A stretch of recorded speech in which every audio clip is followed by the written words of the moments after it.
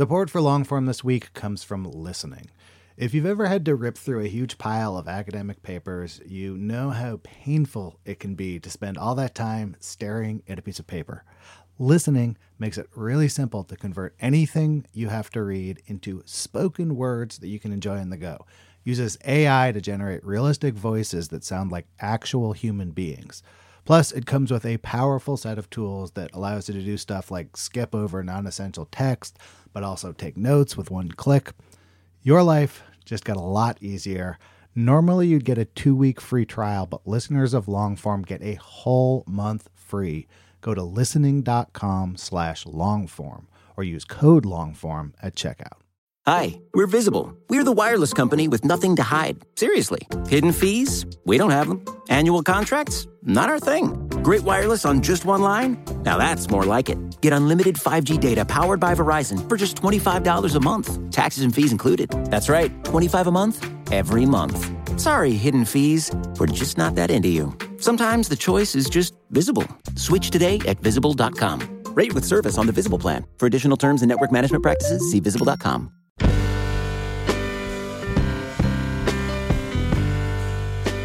Hello, welcome to the Longform Podcast. I'm Aaron Lammer. I'm here with my co-hosts, Evan Ratliff and Max Linsky. Hi, Aaron. Hey, we have a great show this week.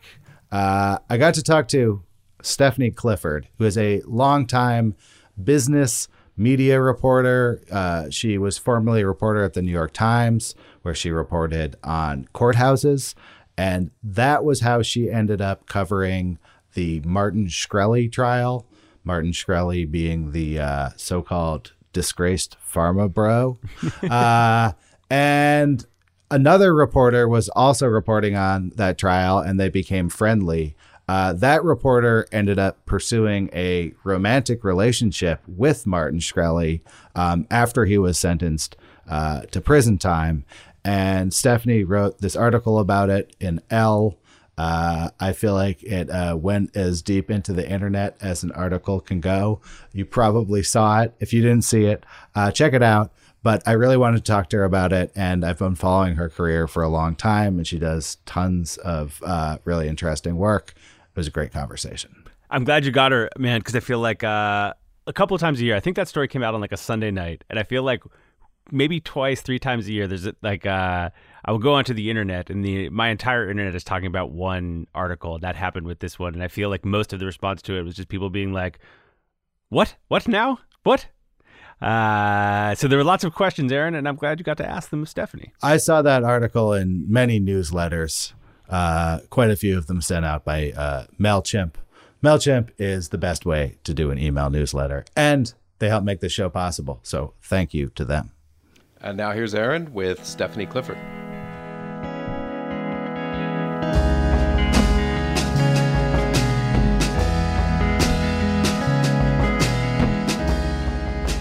Welcome, Stephanie Clifford. Thank you. I really want to talk to you about this story you did involving Martin Shkreli, but maybe we can work our way forward to that moment. So sure. I understand that some of the backdrop to getting this story was that you were sitting in on the original Martin Shkreli trials. Where were you in your career at that point, and how did you end up there in your career?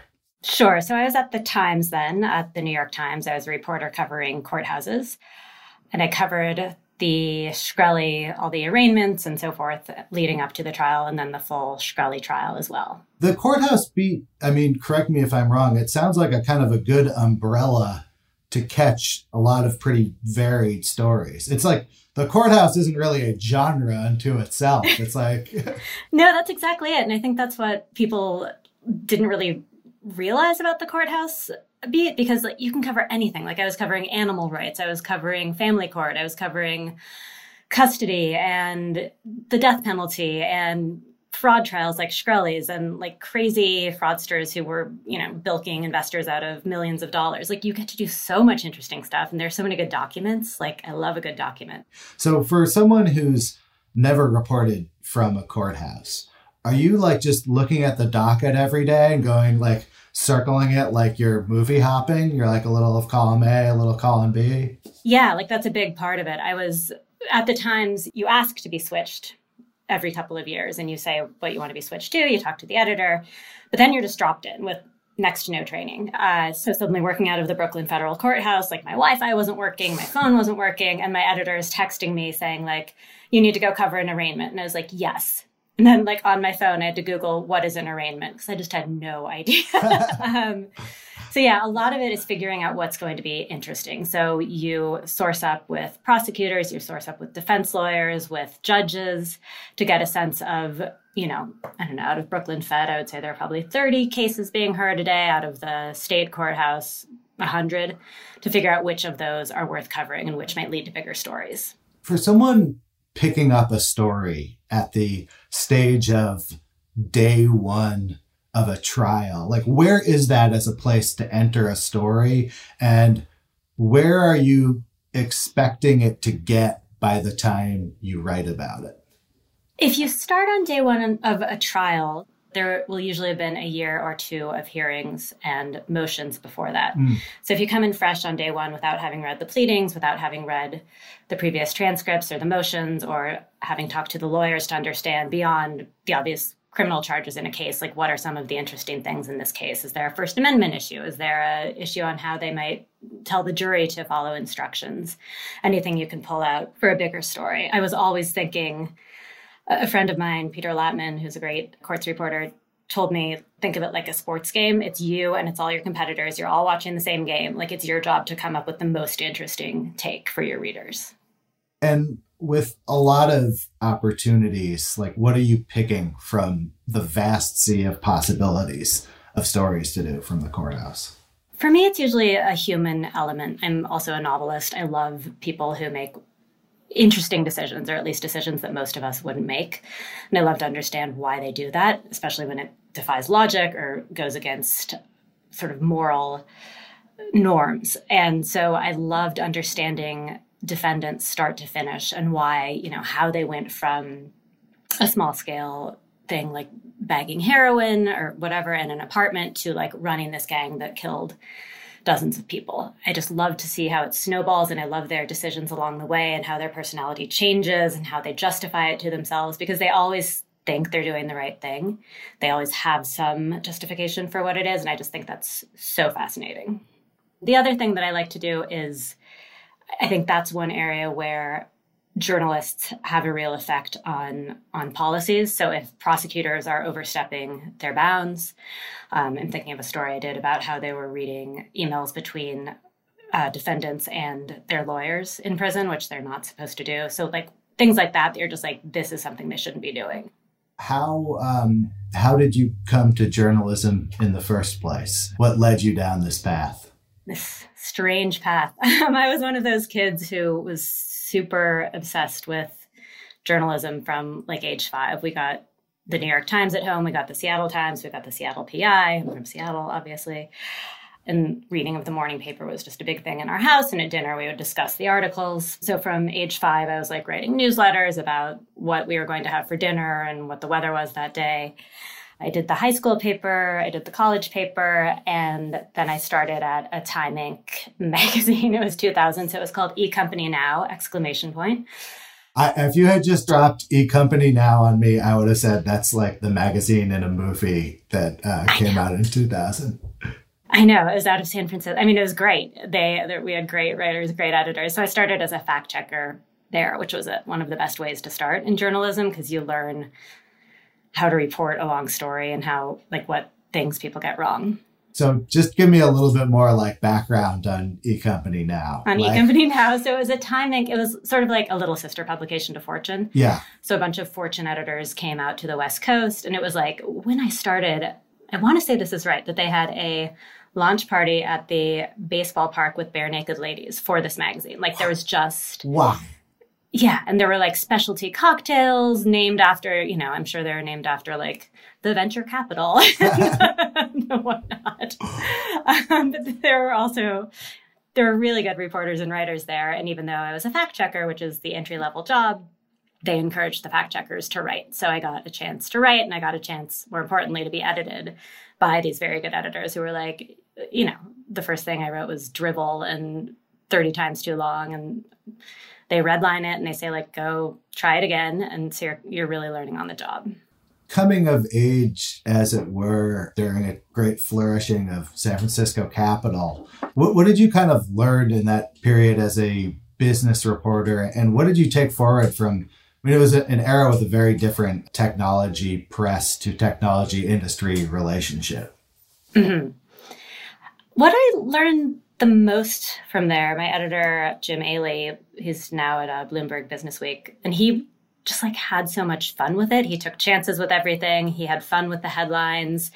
He did it was the early days of travel sites. And so I remember he had 2 staff writers do a race to Las Vegas, like one using Orbitz, one using Expedia, I think. So it was just like this idea that business journalism, yes, it's serious. Yes, you have to be right on the numbers, but it can also be really fun and engaging and interesting. And I think when I talk to younger people today, I just talk to people from my high school about journalism, and business journalism isn't kind of the sexy entry point. People want to start in politics or in overseas stuff.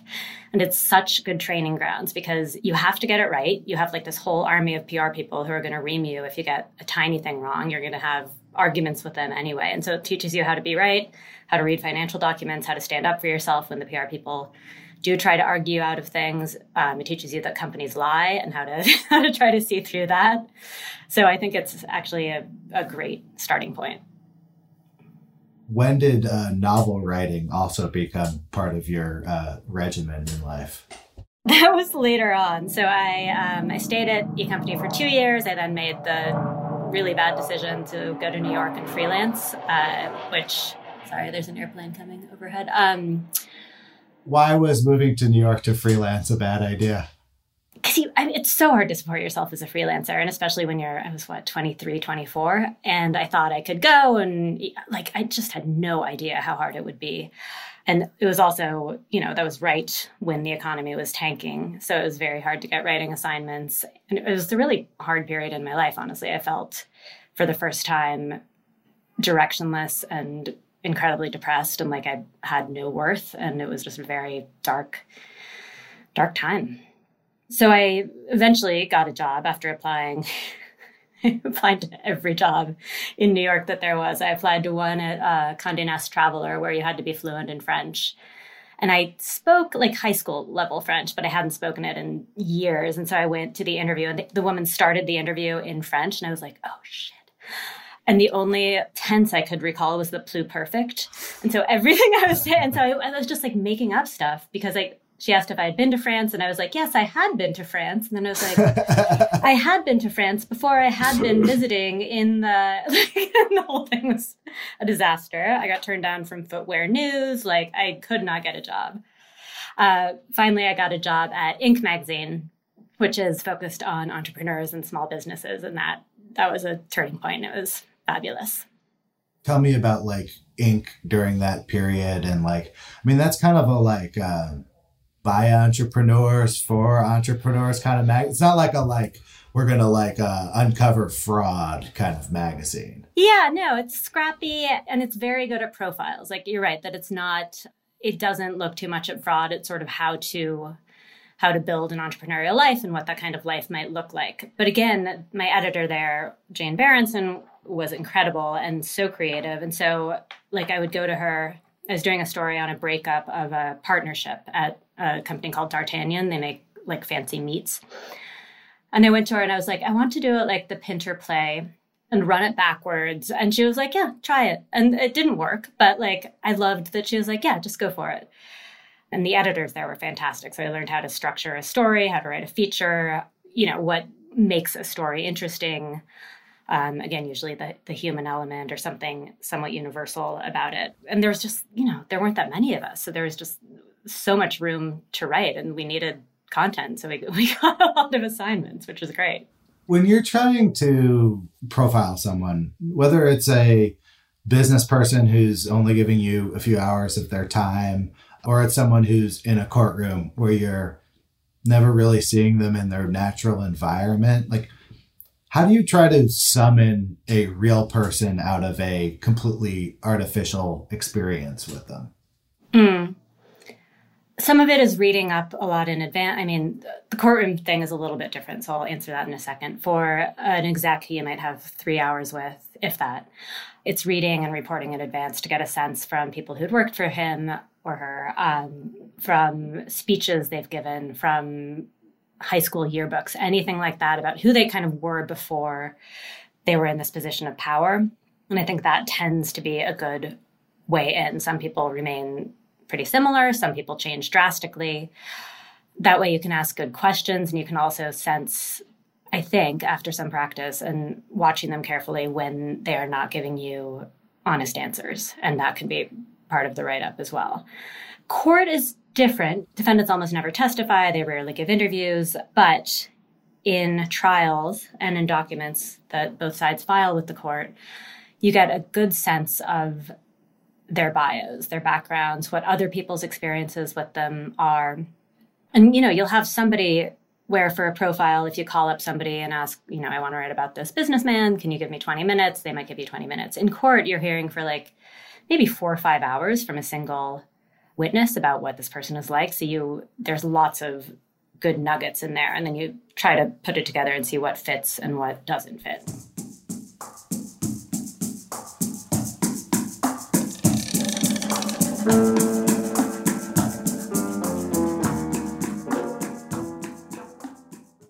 Support for Longform this week comes from listening. If you find yourself behind the 8 ball, needing to read a bunch of academic papers or journals or any kind of dense reading material, you might make your life a lot easier by checking out listening. It takes anything, articles, books, PDFs, and turns the text into spoken word that you can absorb no matter what you're doing. The app has lifelike AI voices complete with emotion and intonation that creates a realistic and pleasant listening experience. So I had to go into the city for some meetings. I needed to review some PDFs, threw them in there, listened to them on the way. It was both pleasant, and I kind of forgot that I wasn't listening to a professionally done audiobook or something. Very quickly, the voices sounded totally natural and human to me. This listening app might just transform how you consume reading material, and you can give it a shot yourself risk-free. Now, normally you get a 2-week free trial, but listeners of Longform get a whole month free. Go to listening.com/longform or use the code longform at checkout. Listening. Your life just got a lot easier. Hi, we're Visible. We're the wireless company with nothing to hide. Seriously. Hidden fees? We don't have them. Annual contracts? Not our thing. Great wireless on just one line? Now that's more like it. Get unlimited 5G data powered by Verizon for just $25 a month. Taxes and fees included. That's right, $25 a month, every month. Sorry, hidden fees. We're just not that into you. Sometimes the choice is just Visible. Switch today at Visible.com. Rate with service on the Visible plan. For additional terms and network management practices, see Visible.com.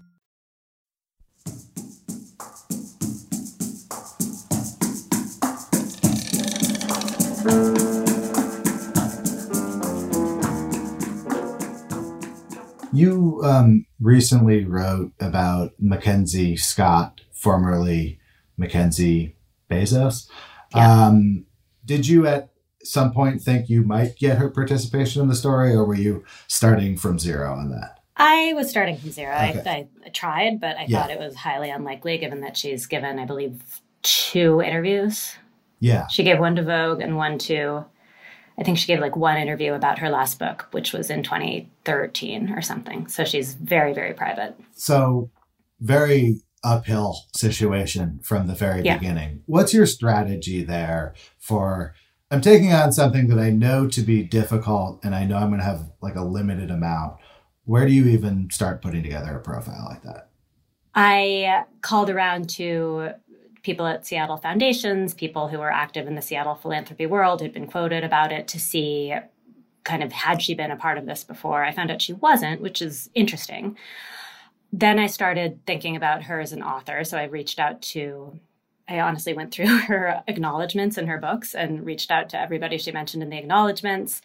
I reached out to her agents, to her publishers, to anybody in the literary world who had mentioned her or mentioned working with her. I reached out to people who were editing who were kind of higher up in the publishing companies at the time that her books were acquired and sold. With Amazon, she was obviously Jeff Bezos' wife, but she was also one of the early employees at Amazon. And Amazon, luckily, there are a bunch of kind of like Amazon lore hunters online who are like, these are the first 10 employees at Amazon. No, these are the first 10 employees at Amazon. So I reached out to, I think, the first 20 employees at Amazon. I figured out where her kids went to school. I started reaching out to parents from there who would have had kids in the same classes.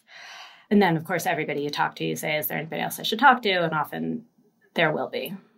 And she clearly does not want any of these people talking to you. Right. You know, person 17 in her book acknowledgments, who's close enough to her to get in the book acknowledgments. What's your pitch to this person, and what's the stakes for someone like that to talk? I say I'm trying to do a profile of Mackenzie Scott. Here are some of the stories I've done. This is a pretty straight ahead profile. I want to get a sense of her as a philanthropist and what might drive her and what might shape her.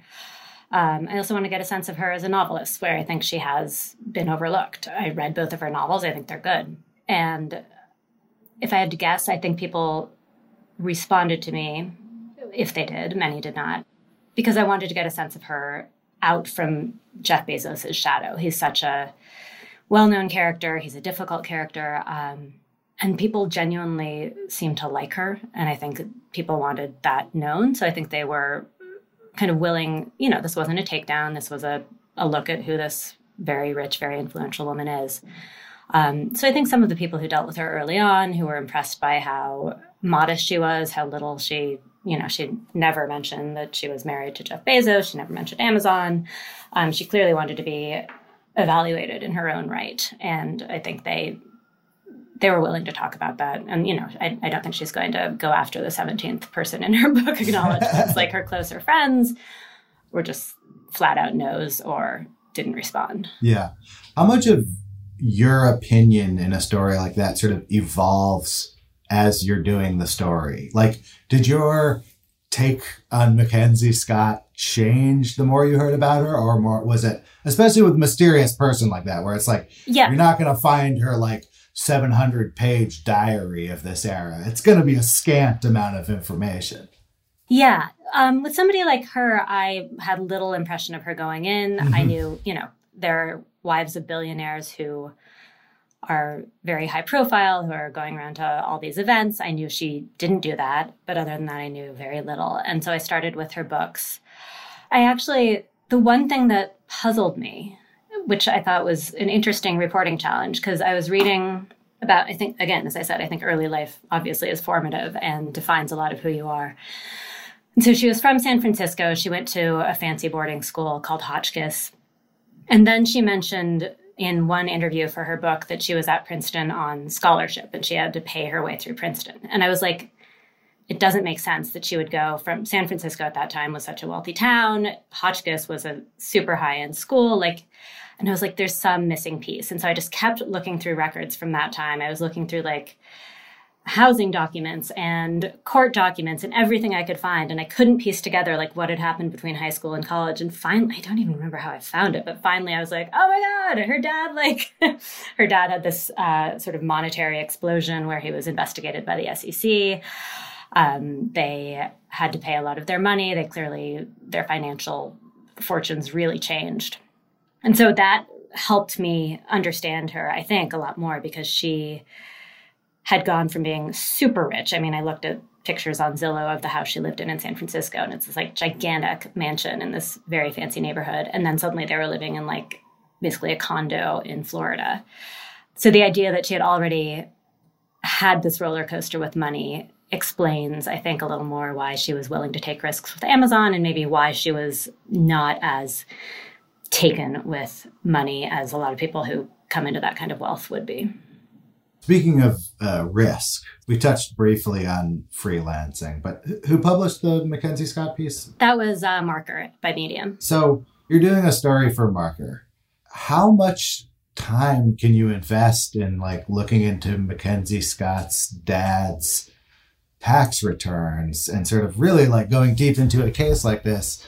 How do you balance that? Like, how do you budget your life across all these stories, both as a product of time and getting paid for them. Yeah, I mean, the freelance work is not lucrative, so I can't think of it in that way, because if I did, I would make myself insane. The way I structure it is I try to retain film rights on all of my stories, and those can sell for enough that it's not a ton, but it's enough that with that, plus the freelancing, plus I'm working on my next novel now, like I can make it work. I have 2 little kids, I've got a family to support, so it's hardly, it's not, not the easiest way to make money. But I think one thing I learned at the Times, I went from a magazine, Inc., to the Times, and it's the first time I had a beat. And you just have to like churn through stuff so fast there that I just learned you just go and you fill up every hour you can with reporting. And so I don't, I finish a story when it's finished. Like that Mackenzie Scott one, I remember it was like nights and weekends, me just online every which way with like the county clerk in Palm Beach trying to figure out records. It's not about sort of budgeting time. I think I know more or less how much time something like that will take, but it has to feel finished and the best version of a story that I can do for me. Is that movie rights question in your mind when you evaluate a story? Like, is this something that could be adapted? It can be, yeah, but it's not all. Like, if it can be, that's a nice plus. But if it's not, I mean, I do a ton of criminal justice stories that are just not amenable to adaptation, so that's fine too. It's not entirely predictable either. Like, if you had just shown me the topics for all the stories you've done, I wouldn't have said the one about Martin Shkreli is going to be the one that's all over the internet. But there is a sort of grand unpredictability about viral nonfiction narrative, I feel like. Oh my God, totally. And other ones that you think are going to you're like, this is going to blow up the world. And it's like, oh, I had 4 readers. Okay, so let's talk about that story. Yeah. How long had you been working on it at the time you published it? I actually reported and wrote it very, very fast because I wanted to get it in the March issue of Elle. So that meant, because of magazine lead times, that it had to be done by, I'd have a draft by late November, and it was only in early November that Christy agreed to talk to me. But I had been pursuing it for about a year. I knew Christy because we both covered courts. I saw her covering the Shkreli trial and becoming more involved with him. I didn't know what the relationship was, but I was, clearly something more than journalist source was going on there. And then I heard from another source in January or so that they were in a serious relationship. And so I shot her a note and I said, if and when you want to talk about this, I'd love to talk. And she said, no. And I was like, okay, I'll keep checking in. And so I kept checking in. And I think she finally decided to talk, because she'd gone, and one thing I wanted to get across in this story is that she went from being somebody who covered courts to somebody who thought about courts in a completely different way, because she was in love with a defendant. She was in love with somebody who was in prison. So she'd become an advocate on Twitter and on other social media platforms for criminal justice reform, but wasn't able to say, I'm Martin Shkreli's girlfriend, and this is why I'm coming at this so hard from this point of view. So I think she just wanted to be public about that, and she wanted to be public about the relationship with her friends and family and people she knew, so she didn't have to feel like she was living this weird double life. Did any part of you, when she said yes, go, oh, wow, great for me, but bad decision for her? Like, did you question her decision at all, I guess?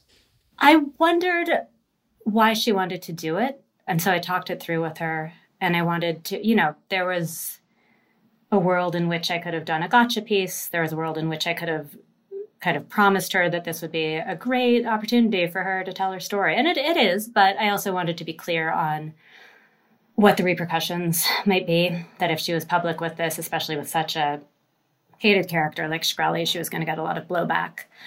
So I think as long, especially with somebody like her who was a journalist, still works in journalism, understands what I'm doing, understands what the blowback could be, you have to let them make their decisions. And, with other sources I've written about, I'm thinking about an Atlantic story I did in August, where it was a family who had been accused of abusing their baby, and the dad was arrested for homicide and spent 1.5 years in jail. And so that family, I sat with them, obviously, to do the interviews. Both parents talked about wanting to commit suicide. And when the time came to write it up, I called them and I was like, I'm going through everything in the story with you. Like, I want to be clear that, like, when people Google your name, they'll see that you may have tried to commit suicide. Like, is that okay with you? And they said yes. So I think your job as a journalist, particularly with people who are in vulnerable situations or people who are not used to press, is to explain what the fallout may be. And then I'm thinking of another Wired story about several victims of an online cyber stalker, teenage girls who sent nude photos that were then passed around. And in that, one of the victims, speaking to me for the first time, was like, you know what, I want to use my full name in this. And she had been so fragile when I interviewed her. She had been in tears, still shaking, several years later. And I said, like, I think that's brave and wonderful. I also think that's going to bring a lot of, like, you're going to get Twitter DMs and online harassment, and this may kind of re-victimize you. And I want you to, I was like, if you insist on it, I will do it, but I want you to be careful. So I think we have some responsibility to protect and warn our sources. With Christy, after I wrote the story, obviously I didn't let her see it, but I called her and went through both the facts in the story and my assertions. Like, I wrote in the story, I thought she was doing this basically to get Shkreli back.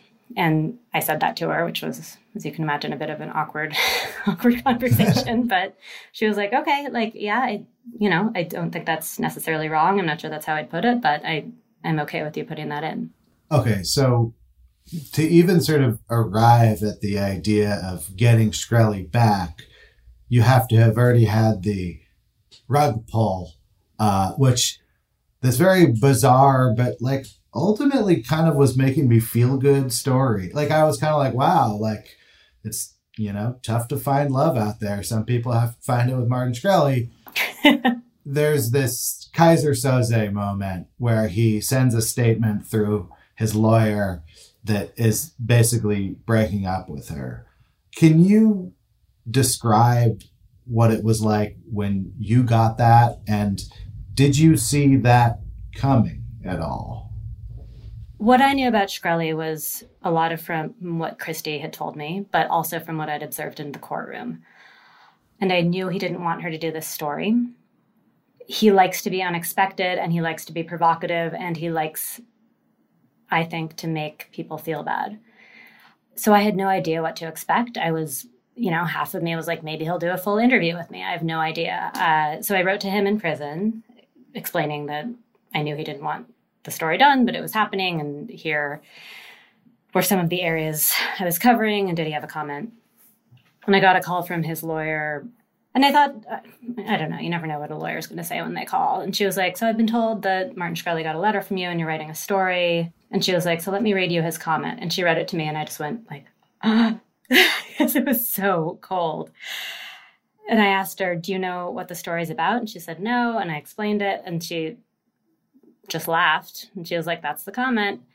And it just seemed calculated to hurt Christy. And like, he hates journalists. So it also it was kind of clever, diabolically clever in that, because it put me in the situation of having to essentially break up with Christy for him. So I had to call her, obviously, to give her the statement. And I called her on video chat. And I had a few other questions first. And then I said, I got a statement from Martin Shkreli, and she just looked so bright-eyed that I was like, oh my God, I don't want to do this. But I read it, and she immediately was sort of blinking and looking upset, and she said something like, that's sweet. And I was like, is it sweet? Like, what does it mean? And then she started crying, and she was like, it means, we don't have a future together. And you have to deliver bad news as a journalist. I think that's the first time I've ever broken up with somebody in a story. That moment in the story, I sort of flashed through everything, and I went, oh, was this all a master manipulation of a journalist whose original relationship to Shkreli was covering him? And then I kind of went, wow, like, the manipulation almost extends to this story. How did you deal with that? Like, how did you deal with the very premise of the story being in some ways a piece of theater orchestrated by Martin Shkreli? I felt that for the story to work, I had to take Christy at her word and withhold judgment and let her explain why she did what she did. Because whether she was manipulated or not, she was still actively making big choices, and choices that a lot of us would not make, to leave her marriage, to leave her apartment, to quit her job. And I wanted to get at, I could have gone at it a different way. I could have perhaps looked at Martin Shkreli's visitor logs from the prison and seen, were other women visiting him? And if so, who? But to me, that wasn't... You just got rid of one of my follow-up questions. To me, that wasn't really the interesting part of the story. And I wanted to stay zoomed in on Christy and on her emotional state, because I thought that was the most interesting thing. Because I didn't know her well, but I knew her from covering courts, and she was this very sensible, smart, aggressive, ambitious reporter. And so particularly for somebody like that to make decisions like this is so fascinating. I did have that moment of like, is this all made up? And so I got documents and other background information to confirm that indeed what he was telling her was what he was telling her. Again, I don't know what his actual feelings are, but I saw some of that. And so I was fully aware that I could be a target of manipulation as well. And perhaps this was a scheme that either Shkreli had cooked up or Shkreli and Christy had cooked up. So I thought about many variations on that, and then decided that in the end, just presenting it in a minor key and letting it speak for itself was probably the best approach. Well, seeing another journalist go through what happens in this story, I wonder, have there been times in your own career where you felt your personal connection to the source of the story made it difficult for you to write the story? Yeah, I'm thinking about a story I wrote for Marie Claire this spring about a woman named Makeda Davis. She had been in prison for 7.5 years after a bar fight, and that she was in prison for 7.5 years after a bar fight, indicates how messed up many aspects of our system are. She's Black, she's a mom. And so it was following her for a full year as she got out of prison to show what that really looks like. That a lot of people think reentry is you're on the bus home and everything's good. And in fact, rebuilding your life when you have this giant break with your life is really difficult. And with her, she was my age. She's funny. She's great. And just so much of me was rooting for her that, half of me wanted to be like, here's what you should do. Make this choice. Don't do this instead. And I just had to shut up and listen and not, even things like she had a grandson, her daughter had a son during the reporting of the story. And I was like, I feel like I should send her, I have baby clothes because my little one's 4. So I had some baby clothes and I was like, should I send them to her? And then I was like, no, I can't do that. But I just wanted her to succeed so badly, and I wanted her to find her footing so much. In the most recent set of stories you've done, you wrote about her sort of first day or life outside of prison. You wrote this story, I think it was a Marshall Project Atlantic, the one about parents who are falsely accused of abuse based on sort of medical diagnosis. And you did this cyberstalking story. Mm-hmm. I'm curious, in these criminal justice stories, are you figuring out the topic and then finding the people to write about, or vice versa? Were you looking for a person who was going to be newly released from prison for that story? Yeah, so it depends on the story. That story, yes. I wanted to find a woman who was going to be newly released from prison, which is weirdly much harder than it seems like it should be. Yeah, I was going to ask, how do you, I know there are many people who are going to be newly released from prison, but how do you find just one? I went through several programs that work within prison, so I knew them from my time, just from covering criminal justice. And I said, is there anybody who you're working with or who you know of who's going to get out soon, who might be up for talking? I don't know. I reached out to probably 25 organizations. You can email the wardens, but of course they're not going to be helpful. I looked some family groups, Families Against Mandatory Minimums, things like that, family support groups for people getting out of prison. So Makeda, she was suggested by the Bedford Hills College that she attended. And then I went into the prison to meet her the first time and make sure she understood what this would mean, and that it would mean that I would be like tagging along to her birthday party and her like that I would be riding with her on the car ride home when she was probably in a pretty vulnerable state. And I just wanted to make sure that, again, she understood that this isn't just like a couple interviews, but I'm going to be like showing up in her life at all these times. And she did, and she wanted to do it. And she was really open and really thoughtful. So she turned out to be a great person to write about for that. Her first time out doesn't go very well. Does that kind of an agreement get stressed or strained as her situation gets worse and things don't go as planned? Like, do people still want you around in bad times? I can totally see how it would. She was fine with having me come because she wanted to show what this was really like. And she had known, friends of hers had left prison before she did, and she knew that it was really hard for them. And I think she wanted to show the reality of it. So she was very good about letting me in for the bad times as well as the good times, which I was impressed by and I didn't think would necessarily happen. I thought she might just stop returning my calls or change her phone number or something at some point. And I'd warned my editor ahead of time that could happen, but it didn't. She was totally solid and open. For the Atlantic, I did the same for the Atlantic, where I learned about a specialty called child abuse pediatricians that can have an enormous amount of power in diagnosing child abuse, and the parents are left with basically no recourse. So I delved into the data and the reporting side of that first, and then started looking for families that had been through this who could illustrate that. Wired just came about from regular reporting. I had been reading the docket, and I was reading DOJ press releases just to see if there were any interesting cases. I noticed a couple cyber stalking cases, and this was among them. And so I started looking at the information. I was like, well, this is totally fascinating. It's about a small town where basically all of these girls become targets of a cyber stalker, and none of them will talk about it. And they feel real shame. And so it's both like a really interesting story for Wired, which obviously focus on tech, but also just like the shame and silence of these girls in this town. In a story like that, how do you balance the sort of true crimey mystery entertainment elements with the fact that it's about something pretty horrific? Yeah, I like to give the people involved a lot of space to talk and focus on one. And that I chose two girls to focus on named Mackenzie and May.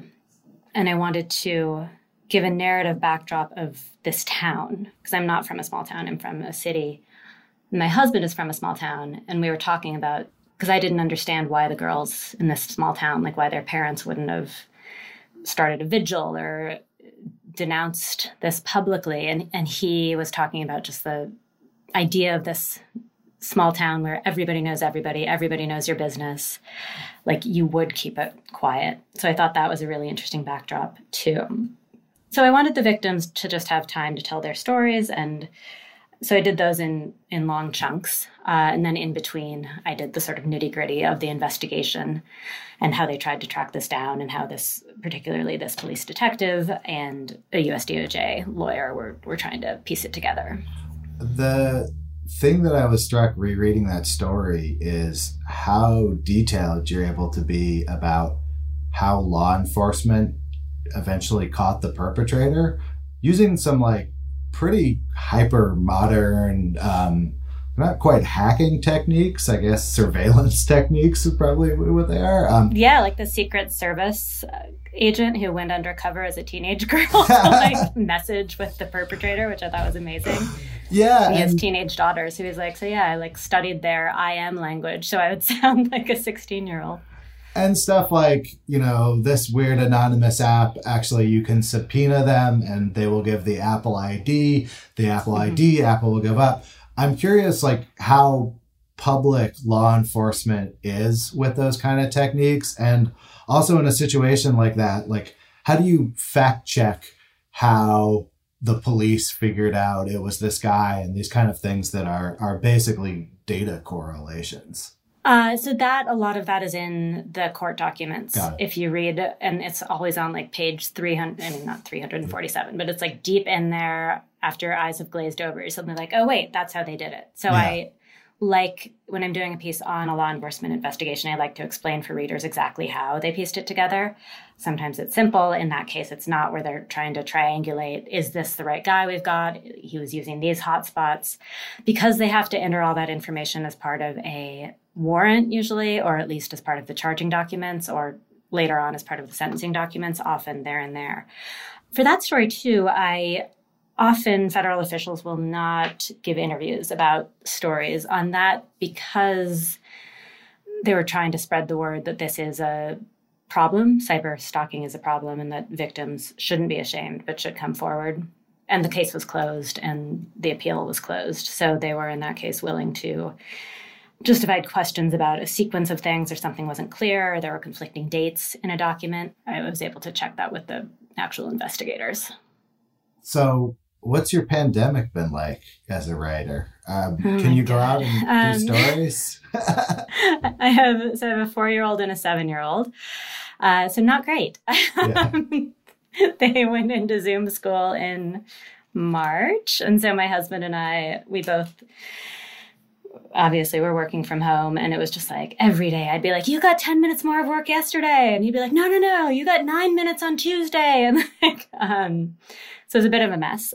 We got childcare in the summer that helped, but it's been, it's just hard not to have input in like, I finally went to the Met on New Year's Eve just to see some art. And I almost cried. Like, it had been so long since it had been so much output during the pandemic and very little kind of restorative artistic input, like theater or singing or art or anything. Writing-wise, it's been like, I didn't quite know what to expect business-wise, but there's just so many good things to write about. So it's been really busy, which is great. But trying to balance the novel writing with the journalism is always tricky. Well, thank you so much for this interview. I really appreciate it. Yeah, my pleasure.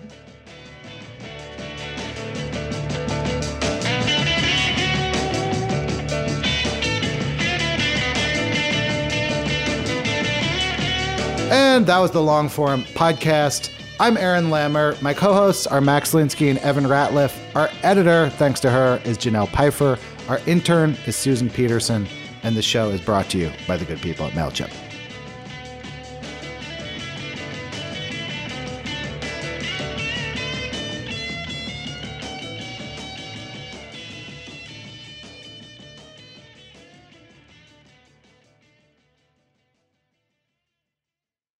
Support for Longform this week came from Listening. Listening makes it easy to convert written text to pleasant audio tracks that you can take in no matter what you're doing.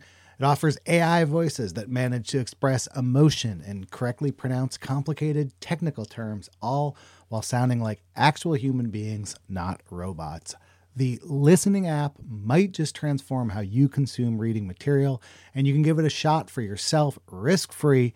Normally, you'd get a 2-week free trial, but listeners of Longform get a whole month free. Go to listening.com/longform or use code LONGFORM at checkout. Listening. Your life just got a lot easier.